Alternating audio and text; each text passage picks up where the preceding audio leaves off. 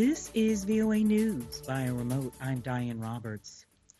Authorities identified a 44-year-old British national Sunday as the man who took 4 people hostage at a Texas synagogue for 10 hours before an FBI SWAT team stormed the building, ending a tense standoff that U.S. President Joe Biden called an act of terror. Police say the suspect was shot and killed after the last of the hostages got out Saturday night at Congregation Beth Israel near Dallas. The FBI said in a statement there was no indication anyone else was involved, but it didn't provide a possible motive.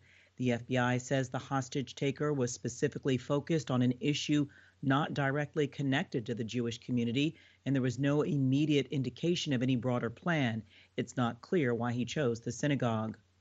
Former Ukrainian President Petro Poroshenko says he's returning to Ukraine to fight treason charges, even though he views them as politically motivated.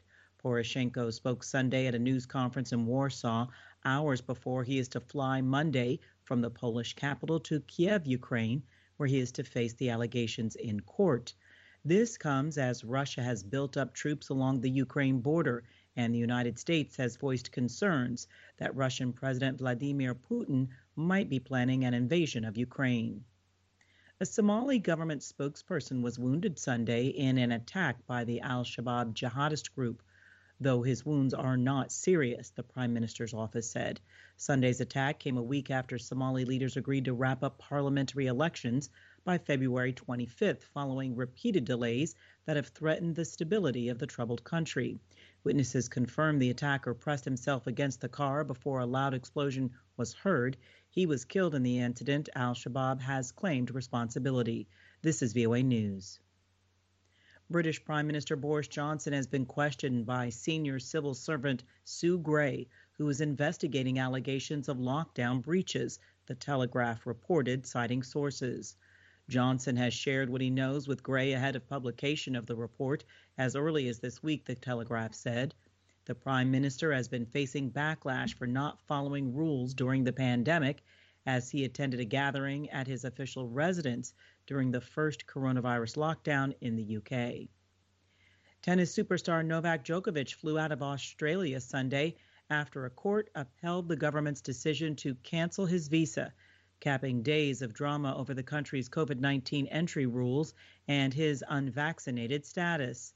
The unanimous ruling by a 3-judge federal court bench dealt a final blow to Djokovic's hopes of chasing a record 21st Grand Slam win at the Australian Open that starts Monday. In a roller coaster ride, the world's top men's player was first detained by immigration authorities January 6th, ordered released by a court January 10th, and then detained Saturday again pending Sunday's court hearing. Djokovic said after the ruling he was extremely disappointed.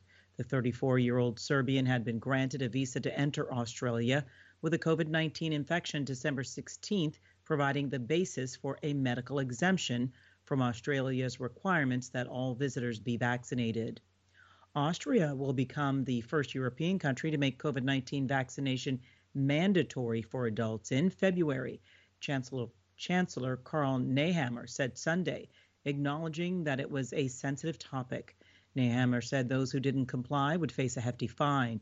To date, 71.5% of eligible Austrians have had their shots, several percentage points below many of the country's EU neighbors. The World Health Organization said Sunday a UN-backed program shipping coronavirus vaccines to many poor countries has now delivered 1 billion doses, but that milestone is only a reminder of the work that remains after hoarding and stockpiling in rich countries.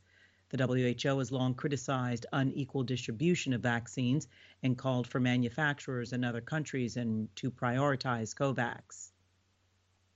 Retired Brigadier General Charles McGee, part of the pioneering all-black Tuskegee Airmen during World War II, died Sunday, his family said in a statement.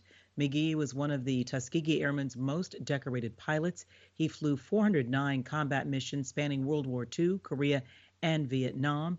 He was 102 years old. Secretary of Defense Lloyd Austin said on Twitter, quote, "Today we lost an American hero," end quote.